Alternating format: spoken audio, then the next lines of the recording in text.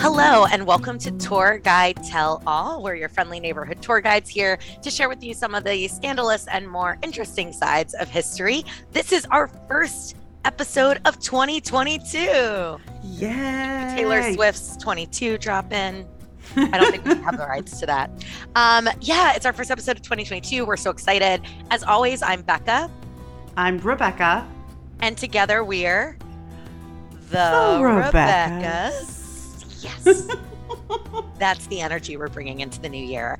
Yes. I am so excited. A new year, new topics. We are going to be hitting in the next couple of months a lot of patron and listener of the pod requests. So a lot of these topics coming up are requests, which we love. Yes, we love it. Please send us all your requests. We would love to talk about what you want to hear about. So that's exciting. Yeah, I love knowing that, like, when we drop an episode, there's at least one person out there who's like, they're finally talking about what I want to hear. Yes. And also, we should mention our patrons are beautiful and they're wonderful. And thank you for being our patrons again. We're so excited to bring the pod back and keep going. And you guys make that happen. So if you're not a patron, become a patron. And patrons are amazing. Patrons get special episodes. We're also working out maybe some other new goodies for patrons, including potentially opportunities to take advantage of some of our tours with little discounts and specials. So we're going to be trying to beef up our patron perks over the next few months. But thank you to all of our patrons. We could not do this without you. So this is really a topic that I'm gonna let Rebecca take the lead on, although I certainly have a couple things to say. But I think before we jump in, we should acknowledge that this is going to be released, this episode, on January 6th. Yes. And that is the 1 year anniversary of the insurrection, of the attack on the Capitol building and on our city of Washington, D.C. And we wanted to do an episode that had a connection to that, because I think it's important to process the present to understand the past. I agree. We wanted to do this, and January 6th is, we have so many thoughts and feelings about it, about the insurrection. And one of the main things that I have come down with, like on the, as the 1 year approaches, is that DC is a city that, you know, people who aren't in the area think, oh, DC is just the political capital, but this is an attack that happened on our turf, in our city, on our territory, in a place that we know well. And I feel like that kind of gets lost. There's not a lot of like sympathy for the people in DC who went through something very real a year ago. And so this is sort of our way of talking about something kind of related. And so we wanted to talk about, we wanted to talk about the War of 1812. And that's a big topic. It's a whole war, as it turns out.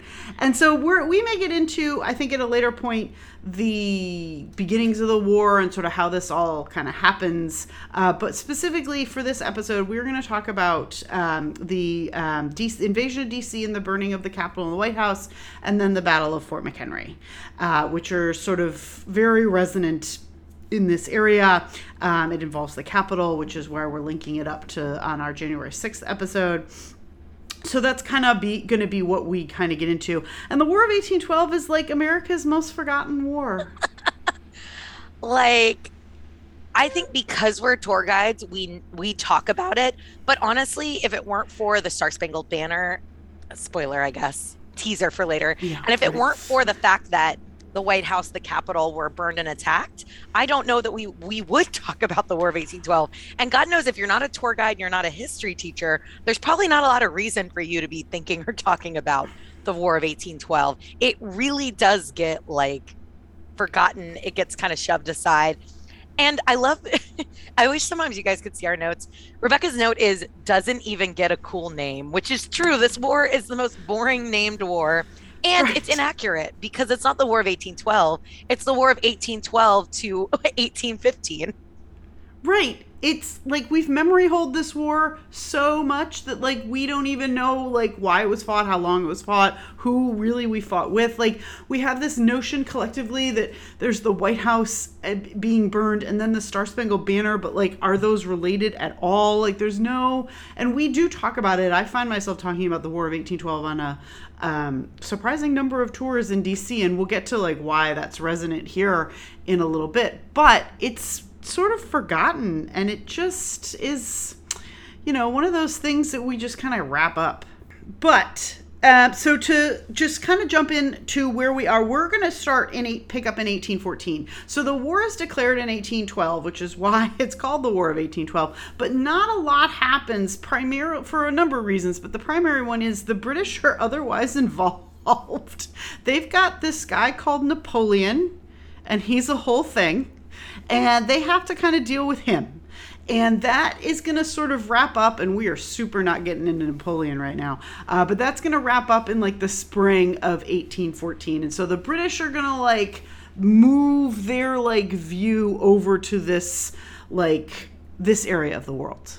And so they're going to switch from their European focus and kind of move troops and move like all kinds of things down from Canada and across the Atlantic so that they now can throw their full weight behind this war with the United States.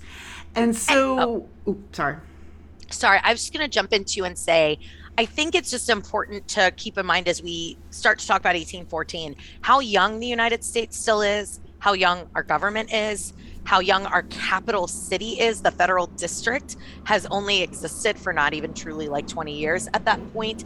And we have no real army or navy to speak of.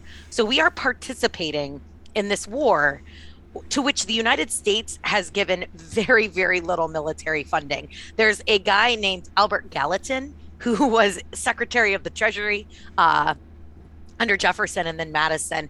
And he had really blocked like any chance of financial funding to the military. One of the many sort of unusual by today's standards things that Gallatin does. And that means that we are like, yeah, we're in this war, but we really, it's not something that we are really prepared for or staffed for. Staff's not the right word, but we've not built up the force needed. Right. We have not engaged in our military in the way that we need to. And we're going up against the world's largest military. Like we're going up against the British with their big navy. They're just coming off this massive victory against Napoleon. They are, in India and all sorts of other places. Like the British are not messing around. And we're going to kind of go up against them. And their strategy, they've got a true two-pronged strategy basically to deal with the United States. And it involves Washington, D.C., and it involves Baltimore. And so we're going to deal with them in sort of succession because D.C. comes first and then Baltimore. And the idea with D.C. at that time, like D.C. was the capital of the United States, of course, but it was really small. It has only existed as a city for 14 years. It's got the Capitol and the White House, and so the president lives there, but it's like 20,000 people. There's not a lot going on here. And the British, they're big. I mean, as everybody who studies history at all knows, the British are known for their navy. And DC's not really like, we're on a river, but this isn't like where you can stage a big naval battle in Washington. So they want Baltimore for that reason as well, because Baltimore's right on the coast, it's on the Chesapeake Bay. You can just, bottle up the harbor and cut the United States in half. So that's why Baltimore's kind of important. It's also bigger, it's got a big port. We'll get to it. DC, there's something called the Battle of Bladensburg, which Bladensburg today is basically part of the DC suburbs. It's in Maryland. It's northeast of the capital. And that battle is going to take place on August 24th. And after winning the battle, and the British win pretty decisively, they're going to march down to DC that night and burn a lot of things. And they're angry. The Americans had burned a city in Canada called York. which was sort of the British capital in Canada at that time. We had done that a year earlier, and so the British are angry at us, and they want to basically seek revenge, burn our capital, like a capital burning for a capital burning. And so they're British are going to invade. Oh, sorry, you're going to say something? I was just going to say, as the British are sort of invading, I think it's important to note that there is not a single trained American soldier in the vicinity of Washington, D.C. in August of 1814. They have been, the little bit of organized army we have has been out fighting elsewhere. All President James Madison can do is sort of call out the militia. So they try to kind of muster up some militias to come defend the Capitol. They're all under the command of a guy named Brigadier General William Winder, who I have to just mention is, like, to me, one of the quintessential, like, nepotism appointments in American history, and certainly for the War of 1812. He has become this brigadier general simply because his uncle is the governor of Maryland, and because Maryland happened to have raised some militia to support this cause. So you have a bunch of absolutely untrained militiamen, and then you have this guy who's been elevated to this military position who has no clue what he's doing, and that's what we have to defend our capital. That's it. There's really very little else. Yes, and the British. And I should also mention, this is the point at which I'm going to mention, the British have two commanders, Cochrane and Cockburn. And yes, that is confusing. And I'm going to confuse them. The one basically. Can we just call them the two Cocks? I don't know. Should we? I think we should. Cockburn is DC. Cochrane is Baltimore. So basically, they're both kind of involved in both, but that's the sort of for ease and sort of our sanity. And they're both, and speaking of nepotism, they're both titled dudes. Like, this is, the British military is not really necessarily based on merit either, but they've got long, successful careers. They have way more military experience, way more military experience. So yes. This is absolutely a huge imbalance in terms of who's leading the British and who's leading the Americans. This is like David and like Goliath, but like twice Goliath's size. Like, this is a big thing. And the British are going to burn the Capitol first, because the Capitol, and this is how they put it, the Capitol is the only building worthy to be noticed in Washington, D.C., which is true. So the Capitol that we know today is a renovation that happens right before the Civil War. The Capitol then was quite a bit smaller, but still had a half dome. It was definitely the largest building in the city, and the city wasn't that big either, but this was a building you could see for miles around. DC did not then certainly have tall buildings, so the Capitol is very visible, and this is going to be the symbol that the British are invading. That's what it is. It's so much too. It's absolutely the largest building that matters, but it's the symbol. Especially at this part in America's history, there had been such a focus in not putting too much weight on the executive, the president, right? We don't want to look like we're a pseudo monarchy. And so what Congress represents, right? What the Capitol represents is this representative democracy. It represents this sort of government of the people, by the people, for the people. And so part of the reason why the British truly want to capture and take this building is because it's a blow to sort of the idea of what our still very young nation is built on.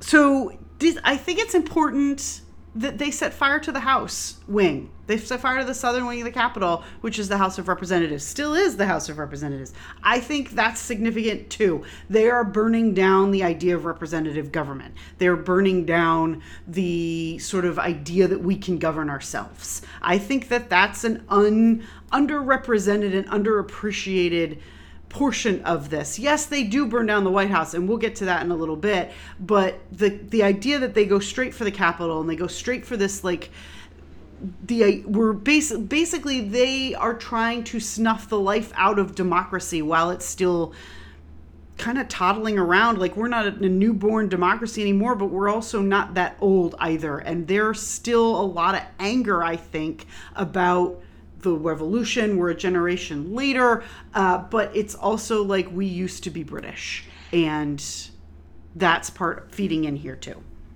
And I think too, without going too deep into sort of the build up to the War of 1812, but also it's a little bit of trying to put America, quote unquote, back into its place, to sort of say, sure, maybe you want independence for these handful of former colonies, but you're not a real country. You're not a big country. You're not going to take this continent. You're not going to expand and grow.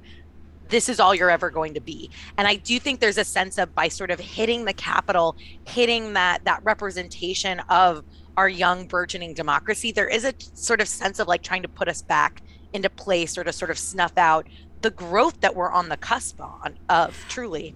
And I also feel like there's a sense that like you didn't really win independence. We just gave up on you. Yeah. And I think the British want to reinforce that idea that, you know, we could take back what's ours whenever we want to. We just decided you weren't worth the effort.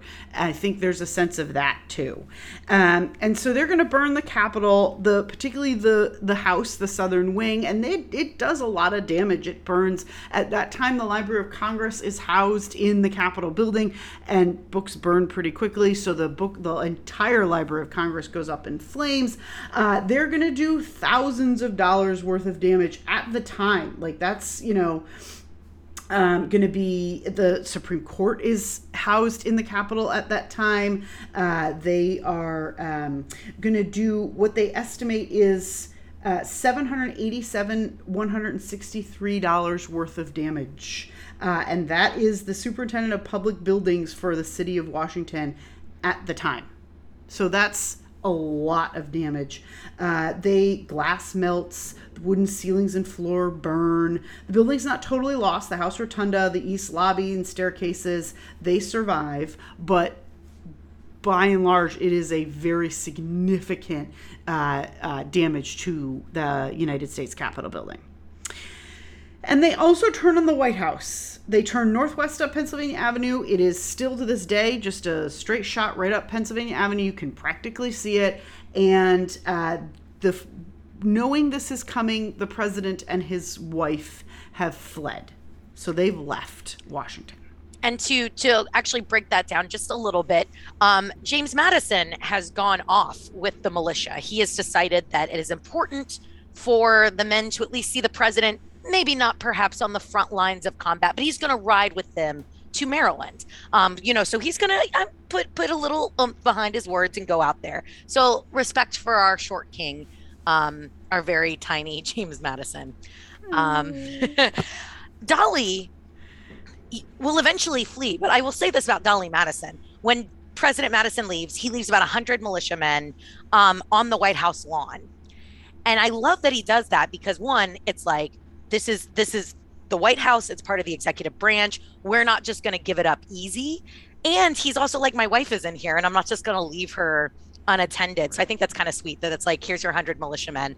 But she really does try to stick around. It's not her intention to cause panic. And she's very well aware of how every move she makes is going to be, how it's going to play out in the press, how it's going to look. So she really does wait it out until the last possible minute. She even throws a dinner party on the night of August 23rd.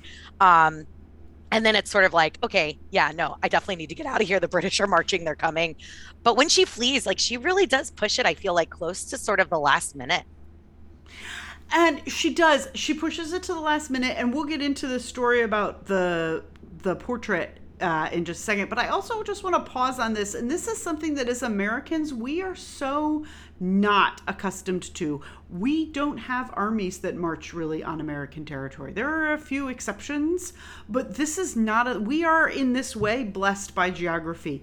You can invade the United States today. No one living can remember a time when that was possible. It's just not a thing that we fear. We can get bombed, sure, but an invading army coming to the Capitol is really the foreign army. Even Lincoln says, no army will ever by force take a drink out of the Ohio River.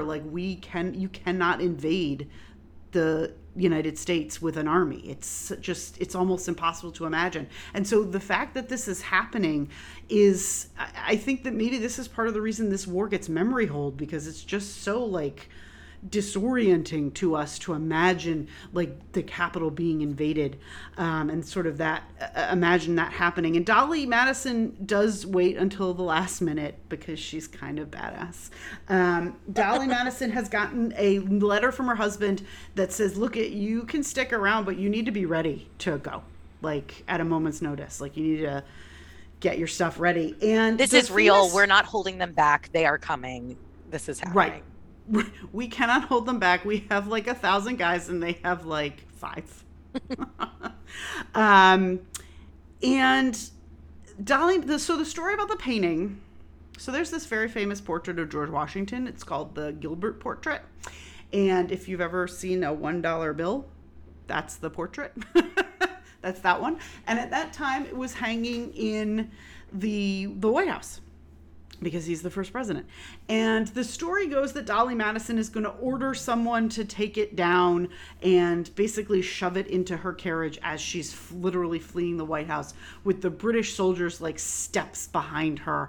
And she manages like to heroically save this portrait of Washington.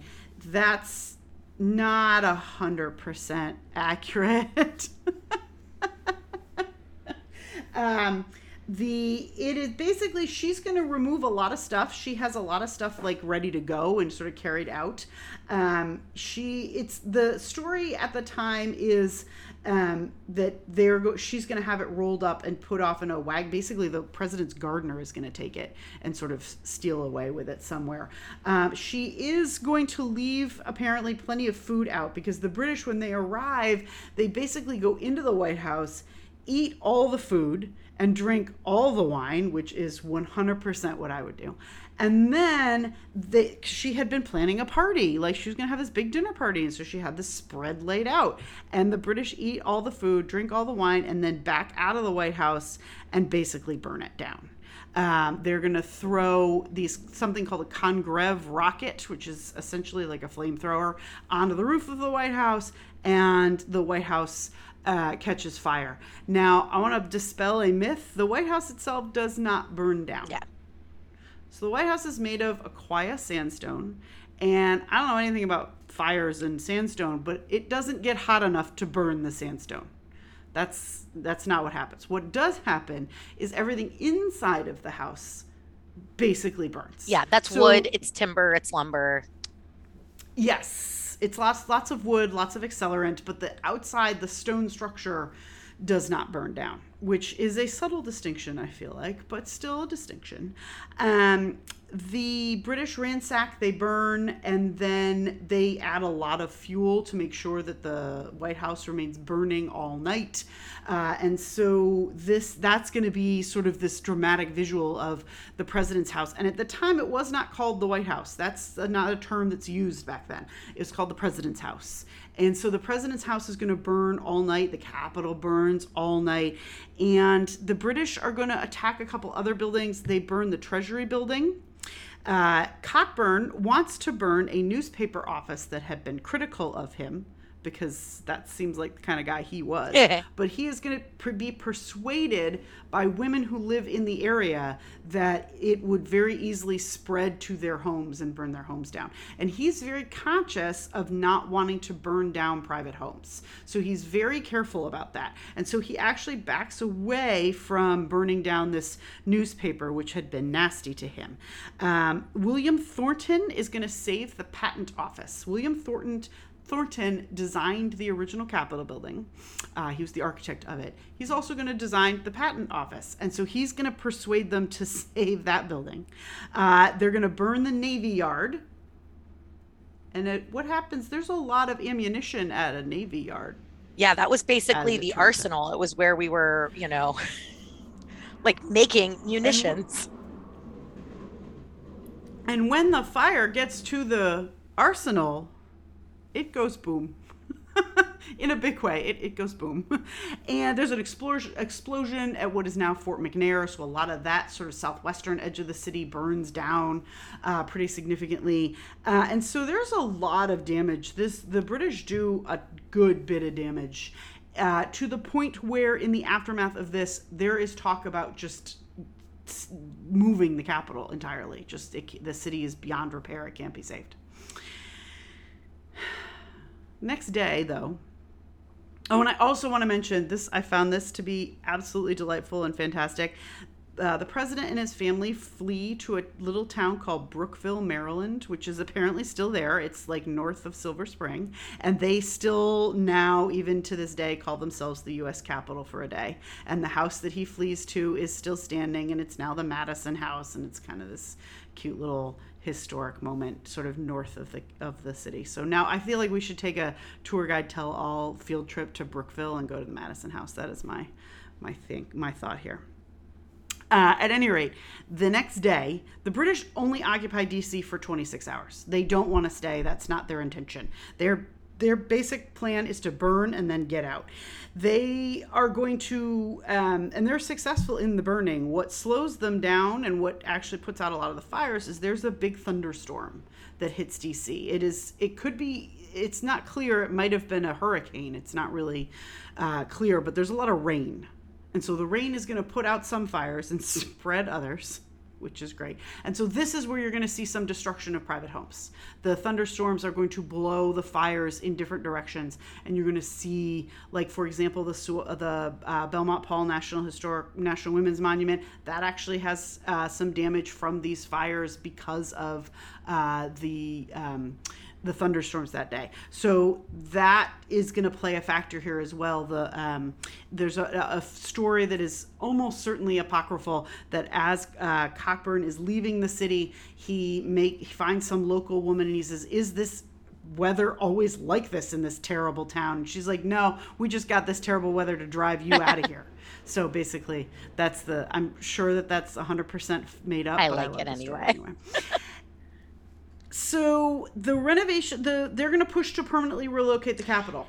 There's a push to bring it back. Yeah, and let me tell you, it's not just a push. Like the Common Council of Philadelphia starts writing these broadsheets and pamphlets and sending them to members of Congress and saying, we'll provide housing, we'll provide office space. They do the full court press on Dolly, just like we've got these beautiful homes and stuff. And it really is, I think, James and Dolly Madison that say, we have got to stay here.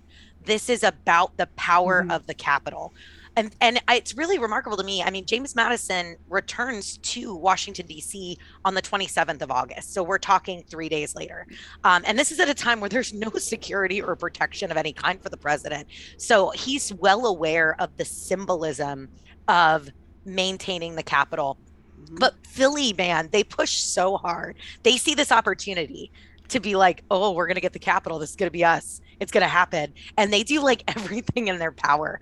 But really, the Madisons stop it. And Dolly is going to persuade a man named Colonel Taylor to let them use the Octagon House, which is on New York Avenue today, as the official residence. And she opens a social season that September, a month after the White House has burned. She's opening the social season. And she is acting as though nothing has happened and they're just going to rebuild and keep going forward, which is kind of, I think, remarkable. It really is remarkable.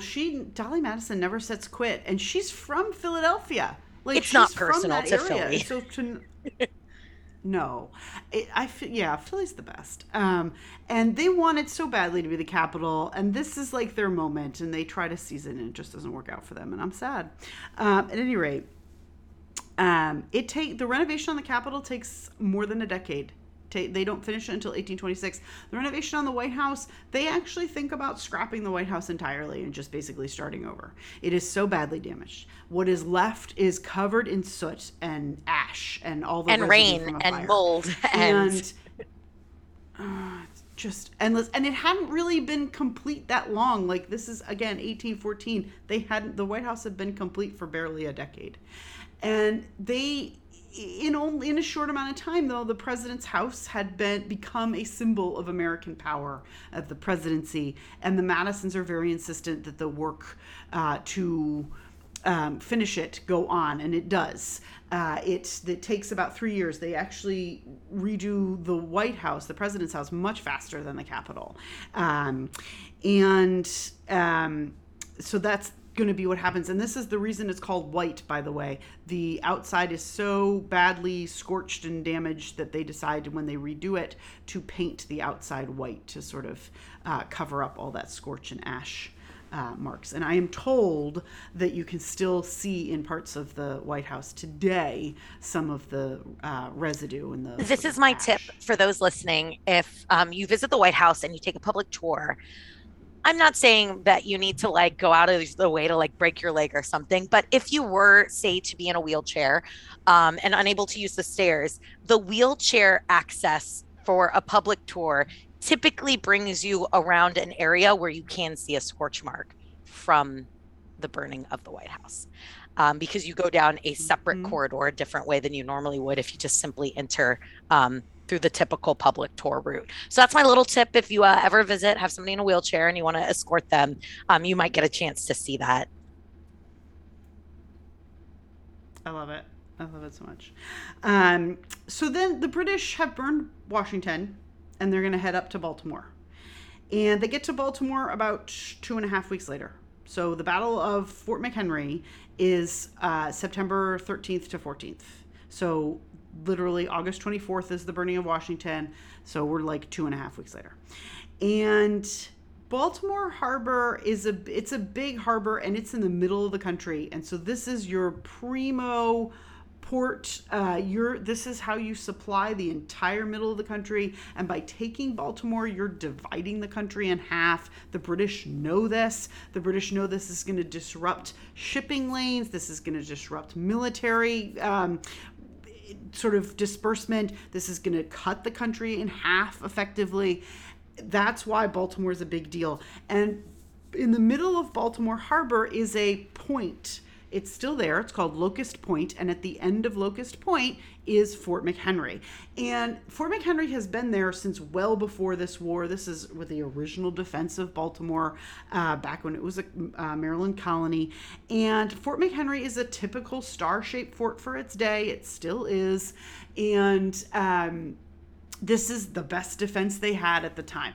And the Battle of DC is going to give Baltimore 2 critical weeks to prepare for this. So the Americans know, and they can look at a map and they can think the exact same thing the British are thinking. If it were us, we would go to Baltimore. And so that's exactly what they do. They go to Baltimore and shore up all the defenses.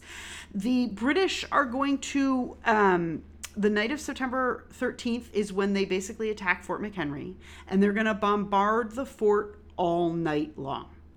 And they are going to use their several ships. They're unable to use their very heavy warships because the water is so shallow in Baltimore Harbor. So Admiral Cochrane, not Cockburn anymore, but Cochrane, uses bombing vessels. He's going to use both mortars and these new Congreve rockets, which, as it turns out, have a red glare as they hit. This will become important later. The commander inside the fort is George Armistead, and he's got about 1,000 guys, and there's several ships, thousands of British troops on these ships. They've got them on land as well, and George Armistead has seen this coming. He knows how important Fort McHenry is, and he knows he's got to hold out. Like, there really is no other option. He knows what a big deal this is. And he has, George Armistead has, knowing the importance of Fort McHenry, he has actually commissioned a local seamstress, a woman named Mary Pickersgill, to make a flag to fly out of Fort McHenry. And the idea is a normal size flag you can't see for that far, but this big flag you can see for miles around. And it's actually, they use this flag every day for reveille in the morning, but after the Battle of Fort McHenry, he is going to hoist this flag up to let everyone know that the Americans are still there. So the Americans have retained control of the fort. And by extension, have maintained protection of Baltimore and this major harbor. Right. So this flag is like the signal, the beacon, like the Americans have maintained control. The British did not win, and it's going to let everybody know, even the British, that like we're still here. And in one of the British ships is a man you may not know, but you may have heard his name. His name is Francis Scott Key, And I would like to do at some point a whole pod on Francis Scott Key because he's kind of a fascinating guy. He's actually related by marriage to the Taylor family, which Becca just mentioned a minute earlier. It's their house that the Madisons live in after the White House is burnt. So the Taylor family is a pretty big deal. Francis Scott Key is a D.C. lawyer. He is a fairly good one, actually. He's involved in a bunch of different things. And he is going to be at Fort McHenry. And the reason he's there is he's there to negotiate the release of several prisoners who have been taken prisoner by the British and are in these ships. And he negotiates tries to negotiate their release, but then the British are going to say, oh, no, sorry, we can't let you leave because now that you've been on this ship, you're familiar with where our ships are and our strength is. And you know the position of our units and our intentions. And we can't allow you to leave because the first thing you'll do is inform the Americans where our strength is, what our intentions are. And so Francis Scott Key has been said to be a prisoner. He's kind of a prisoner. He's also kind of not. But at any rate, he's going to involuntarily spend the night on one of these British ships that is bombarding Fort McHenry. So all he can do is watch. And like everybody else, Francis Scott Key, the next morning at dawn, by dawn's early light, will see that the American flag still waves above Fort McHenry. And so he is later going to write a poem about his experience called The Defense of Fort McHenry, which is published like a week later, and is eventually going to be set to music. A British drinking song. And a British drinking song, correct. I mean, all British songs are kind of drinking songs, but... British songs are kind of drinking songs. That's true. And it's renamed. And what is it renamed, Becca? The Star-Spangled Banner. Correct. They renamed it the Star-Spangled Banner. And so he basically writes his poem about the bombing of Fort McHenry is going to become the basis for what is eventually going to become our national anthem. Now, a couple of notes about this. First of all, his poem, and in fact, the Star-Spangled Banner, is 4 verses long. We only know the first one. That's the only one anyone's ever heard of.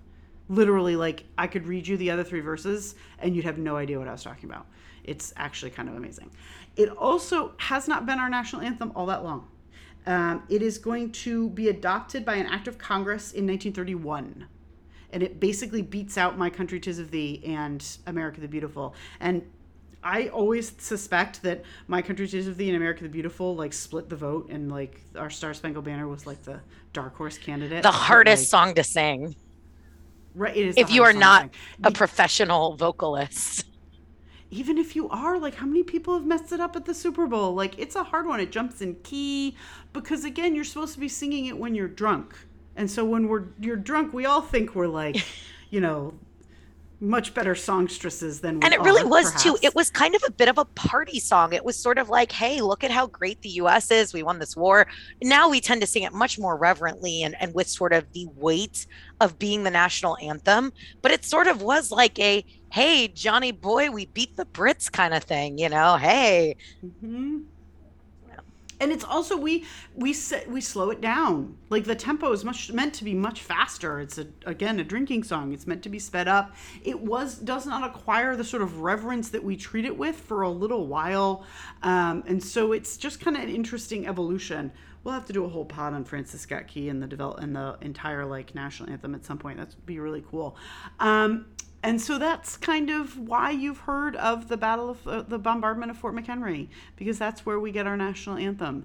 And so in the aftermath of all of this, did we actually win the War of 1812? Sort of. We didn't lose it. Exactly. You know, and Francis Scott Key is going to go on to live a long, very interesting life. He defends a lot of interesting people. And we've already actually talked about his son on this pod. Becca, when did we talk about his son? Oh, yes. We talk about his son when we talk about old Daniel Sickles. Yeah, Dan Sickles. The best. So, yes, go listen to our Dan Sickles episode. That's the son of Francis Scott Key. And so that's basically the why the War of 1812 matters to us in the DC region. Now, there are a few things that you can come see in DC or Baltimore. For example, Fort McHenry is still there.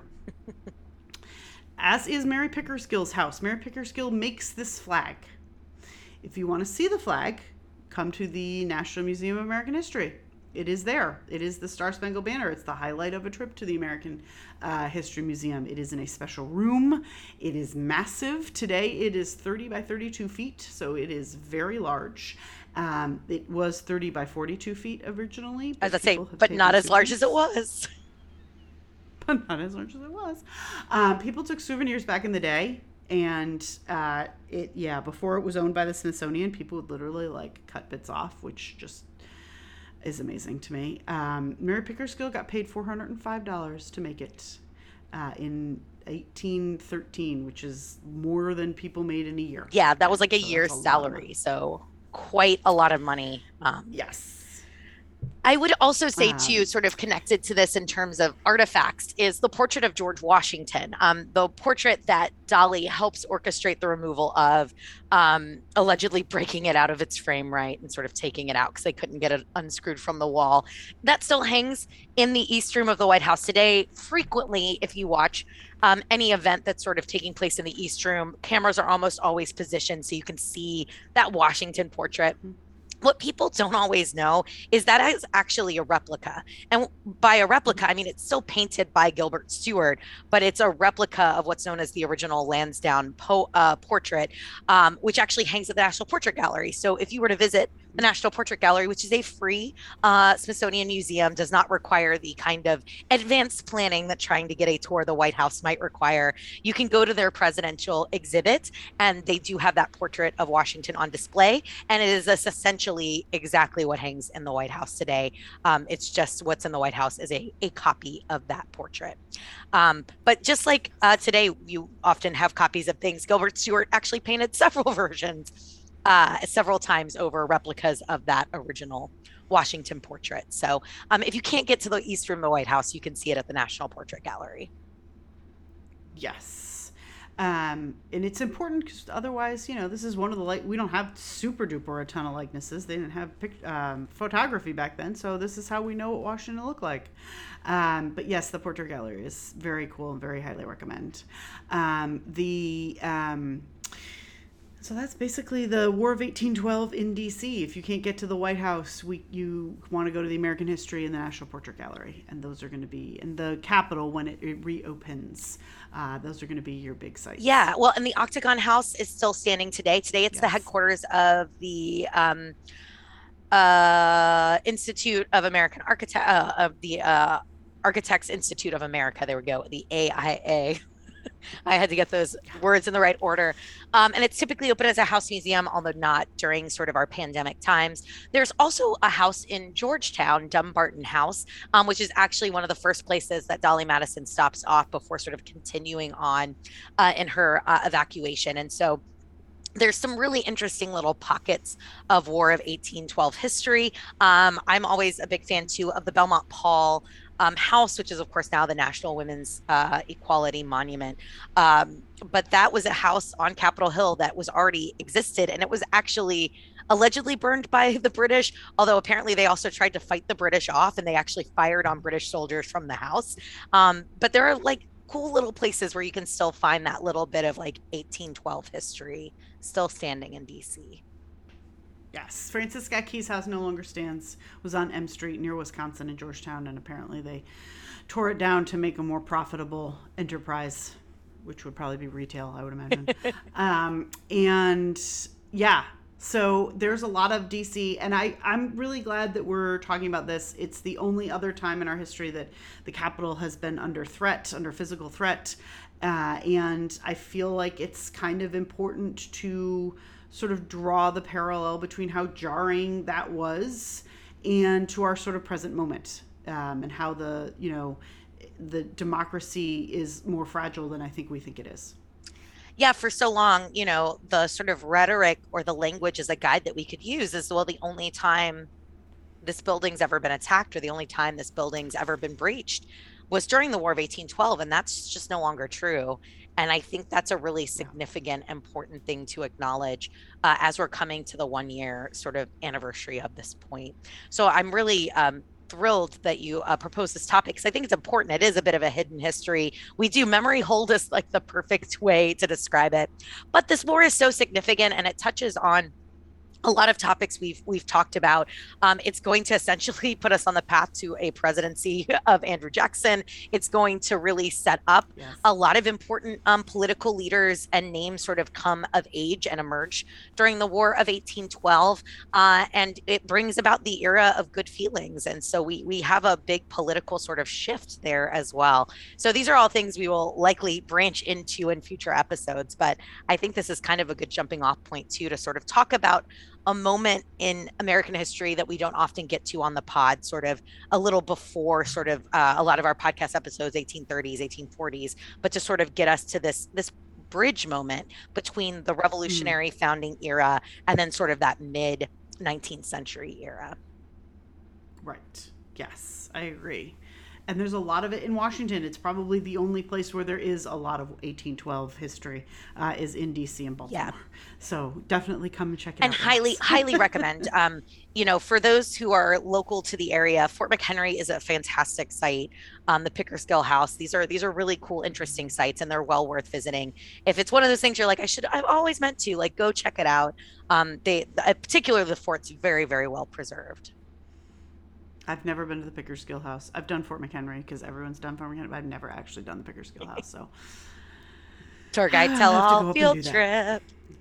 I know, right? We should. Baltimore's great. Excellent. Well, thank you so much, Rebecca, for giving us such a great episode.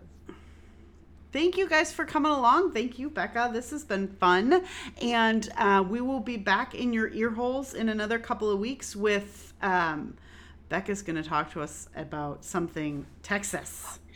I'm so excited. We're getting real Texas, y'all. It's happening in the next episode. Will you speak with like a Texas accent for us? I sure will. No. I'm from the 4th largest city in the United States. Thank you very much. I am a city slicker through and through. No, we're going to talk about a big Texas topic, and this was a request from one of our fabulous listeners who we just love and who's been such a big supporter of us. So please know that we take your pitches very seriously, and sometimes it takes us time to sort of research and prep or find a good place to slot it in, but pretty much every topic that gets requested gets done. So don't be afraid to pitch the pod. You can always do that on the internet. If you follow us on Twitter, Facebook, Instagram, you can always message us or tag us, or you can send us an email, tourguidetellall@gmail.com. Yes. Thank you guys very much. Happy New Year. Happy New Year. Yay. Bye.